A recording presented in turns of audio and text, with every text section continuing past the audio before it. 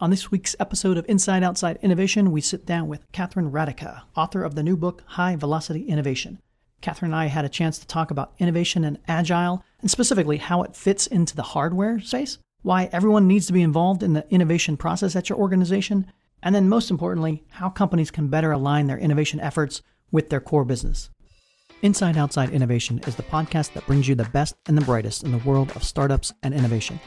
I'm your host, Brian Ardinger, founder of InsideOutside.io, a provider of research, events, and consulting services that help innovators and entrepreneurs build better products, launch new ideas, and compete in a world of change and disruption.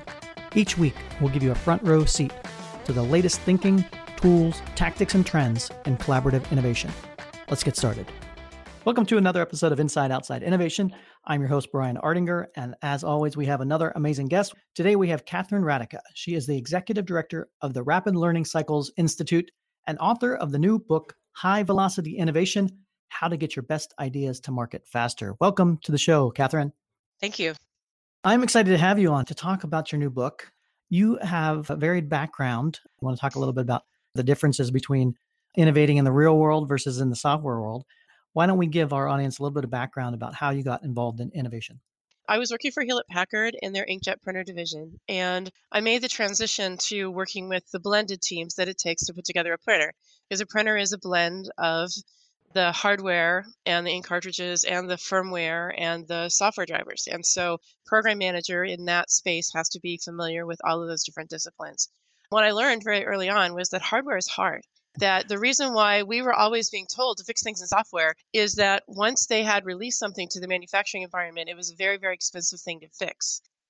That became a passion for me, was to figure out how do we deliver hardware more effectively? How do we eliminate the problems that tend to arise in late development that tend to make hardware programs disappointing, either late, or if they can't be late, they might be down scoped so they're disappointing, or they might cost too much. To try to figure out how we could make it so that a person that had a great idea for a new physical thing, a new tangible thing, could be just as successful with innovation as a person that has an idea for new software. So you decided to write a book about all your experiences with Hewlett-Packard and Keurig and Johnson & Johnson, Whirlpool, all these great companies. And I imagine through that work process, you learn quite a bit about innovation. What's the biggest learning you think the audience will get from it? One of the things that I learned early on is that if you really want an organization to be innovative, you need to pull innovation from that group. Even for a person that thinks of themselves as creative, they are not necessarily going to be creative in the direction that you want them to be unless they're well aligned with the direction that the organization wants to go. So one of the companies that I feature in the book is a company, Gallagher. Gallagher is a security products company based in New Zealand. They invented the electric fence for livestock, but then they expanded from there. And they have relentless innovation as part of their DNA. And so you walk into Gallagher and it doesn't matter who you are. You're expected to contribute to the innovation culture of that company. They pull it out of you by making it such a strong part of the environment that you're in, by making it tied to your performance there, and whether or not you're going to be a successful employee of Gallagher will depend on your ability to innovate, by tying metrics and performance goals to innovation success, by having a repeatable process for innovation that they've honed over time. And so you walk in there and the entire organization from top to bottom is aligned around the need for innovation. And more importantly, they have a strategic plan for innovations that are aligned around the need for the specific innovations that are going to enable Gallagher to do what it wants to do in the market. So as a result, they can take an idea, they can screen it to see if it's in alignment with the direction they want to go, and then they can execute on that idea very quickly because everything's aligned. So to create a smooth path for an idea to get to market. In a hardware space, that's especially important because the thing that makes hardware programs much more difficult is the fact that you have these high cost of change decisions that can't be revisited later, or at least not without incurring a lot of delay or a lot of cost. What Gallagher has been able to do is to figure out how to create this path that eliminates the need to revisit any of those decisions late in the program when they're expensive. A lot of what high velocity innovation is about is how to help teams make really good decisions when those decisions have to stick. You mentioned a case study of a company that's figured out some of this stuff, and some of the things that you mentioned ring true as far as figuring out the incentives and figuring out the culture. And that's where a lot of corporate innovators fall down. If I'm a corporate innovator thinking and hearing more about what you're talking about, what are some of the first steps that I should be thinking about for how to implement this high velocity innovation within my own group? So I think the first and most important thing is to understand why your company needs innovation. What is it that they're looking to get from innovation? Because that will help you understand where the most valuable innovation is likely to come from, and how it's going to contribute to the overall company's success. We assume that innovation is good. We should just all be innovative. But the reality is that if a company doesn't have a strategic objective that's very clear that demands innovation, it's going to be very difficult for innovation to get done. And then the second thing that I would do if I were an innovator is I would look for an idea that I did want to accelerate into the market and experiment with some of the practices that we talk about in high velocity innovation, such as having a really good, strong cross-functional team that's pulled primarily from the business. So the business has a stake in the innovation. The team's not isolated from the rest of the group, but it's actually part of the company. To experiment with rapid learning cycles as a means of helping to improve the quality of decision making. Experiment with restructuring the things that you do to learn about your new idea so that you're able to expand the boundaries of what you're learning. You're able to identify how to expand the scope of what you're learning just a little bit to get a lot more value. And I would look at how you're measuring that program. What are the metrics you're using to assess whether or not that program is healthy and ensure that those incentives are aligned with the need for the entire business to be innovative? I imagine the incentive side is one of those tricky parts, especially when you start thinking about corporate innovation. Some of the things that I've run into and talked to with leaders out there is trying to balance that innovation versus the core business. How do you manage that and align the incentives, knowing that you have to be ambidextrous to a certain extent? Starting again from that strategic imperative, whatever it is that's driving you to innovate, and then make an investment decision about how much you're going to invest in that innovation. And then instead of giving that investment money to a bunch of consultants or to internal kind of skunk for a team that's going to get isolated. Instead, invest in allocating people from your business to work on this innovation program and then hold them accountable for sticking to those allocations. So for example, if you've got a need to implement additive manufacturing, which is a new manufacturing method, and that gives you a lot more flexibility. All right, your manufacturing people are going to need to be involved in that. But they are the people that are so core to the current business. They're the ones that are the most likely to say, can't do that, I've got a line down, Right. can't do that, I've got a major customer order. Say, this is critical to us, so we're going to expect you to spend 25% of your time on it. And one of the key things that we do in order to ensure that that happens is to have these regular events where we call them either learning cycle events or integration events, where we're getting in front of the people that have made these allocation decisions and we have to report back what we did. They're really going to be looking at what were you able to do in the time you had? How did you make use of the time that we gave you to do this? Have you been able to learn about additive manufacturing that's going to help us make better decisions about it? And having those pull events where they are standing up in front of people and saying, here's what I got done with my time. It is one of the secrets to making this stuff work. The innovation programs on their own, and especially if I'm in a factory group, have no pull. There's no urgency. There's nothing to get me to work on this when I've got somebody screaming at me because we've got problems with the plant. And the insight number one is there's always going to be a current business operations issues. Those are never going to go away. You have to figure out how to innovate alongside those things. And then the second piece of that is giving people an opportunity to say, here's what I've learned. Here's what decisions that I think we should make in a format where they're going to be respected and listened to. Helps ensure that they have a lot of incentive to do the right thing in those forums. I'm working with a team I kicked off a couple weeks ago, and they got the same issue. They had a lot of the new product they're working on requires some new manufacturing methods. They have manufacturing people on their team. And it's like, okay, so what do you do? Well, we're going to ask you to spend a half a day on this a week. Every 2 weeks, we're going to ask you to report back what you've done, and we're going to help you figure out what you should do. We're going to help provide the resources to get that work done. But then in 2 weeks, we're going to expect you to have done those things. And we know that there's going to be all kinds of things that are going to happen in the factory in the meantime. But this is an investment that we've decided to make. And therefore, we're going to hold you accountable for actually doing that. We're going to hold your managers accountable for letting you. Hey, listeners, I wanted to pause this episode with a word from our sponsor this week, Nerdery. Nerdery is a digital business consultancy partnering with Fortune 100 and 500 companies to create new digital products and modernize their current technology. One of their clients is Google Cloud. Google Cloud wanted to create a seamless and connected digital experience at its biggest event of the year, Google Next. They turned to Nerdery to design and develop the event app that would power this Google experience for 35,000 event attendees.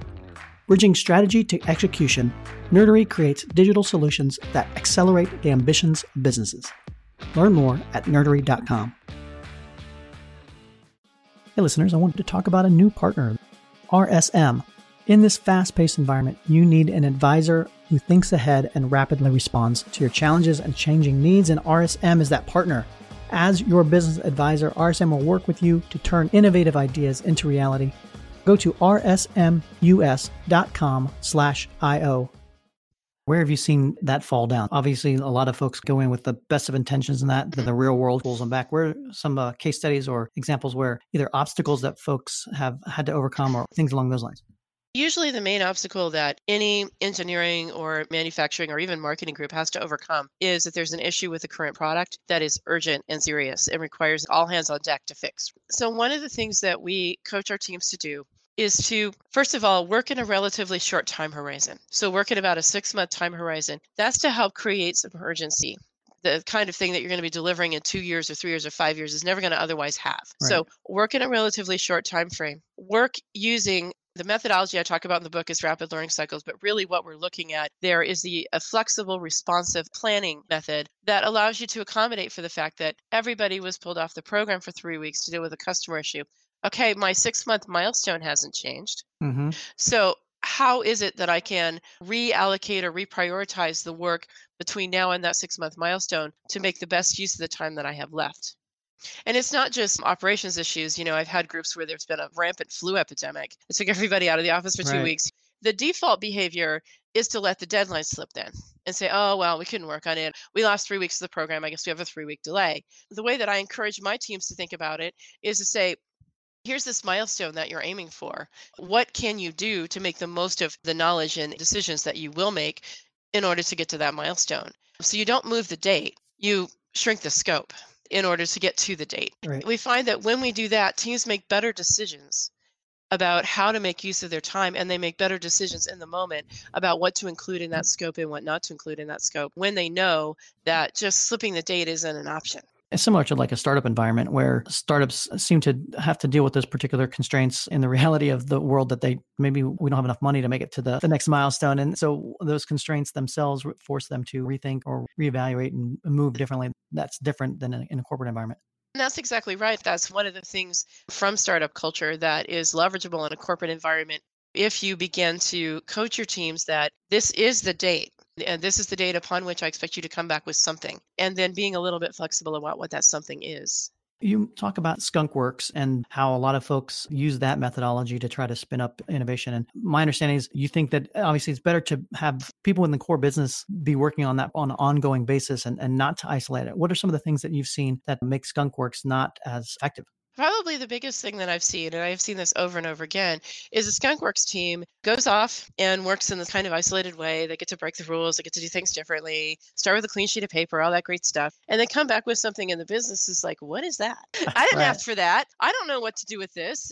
They're perceived as pushing their innovation onto the organization, and the organization, nobody likes to be pushed around. Right. And they reject it or they sabotage it or they just let it die a death from neglect.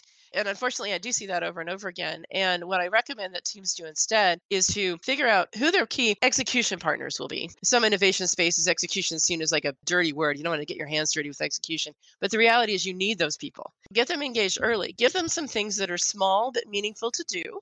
Keep them interested and engaged.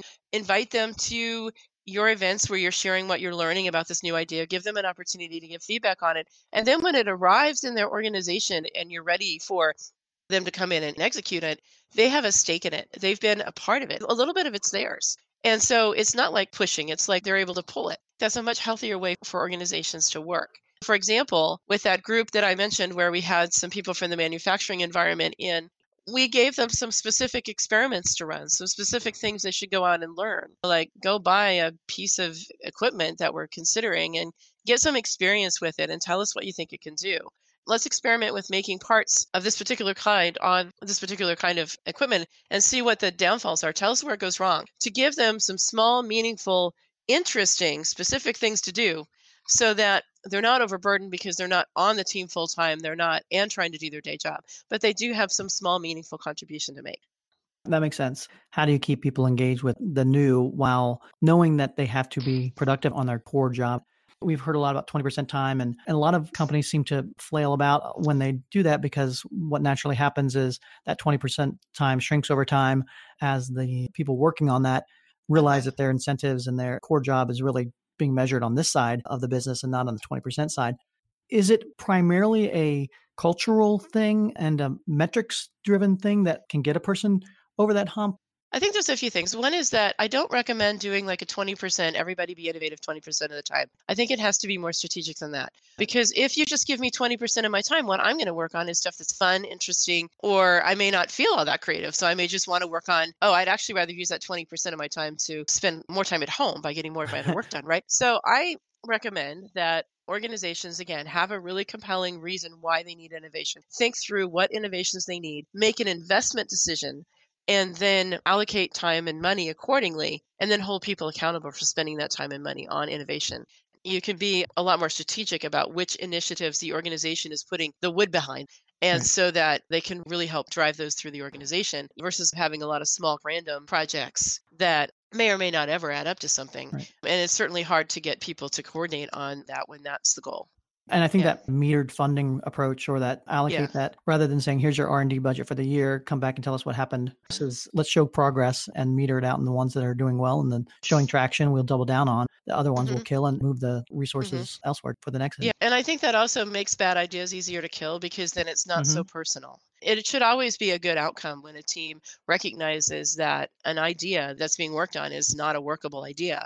That should be seen as a sign of success. They were able to fail quickly with that idea and avoid wasting a lot of companies' time and money on it. If the decisions about what ideas are going to be invested on are being made at a more strategic level, then it's easier for the people on the team to let go and even recommend themselves that this be something that be stopped, because the team's encountered an obstacle that makes the business case no longer work. So what's the biggest surprise you think readers will take away from the book? I think probably the biggest surprise is that I have a very interesting position with respect to Agile.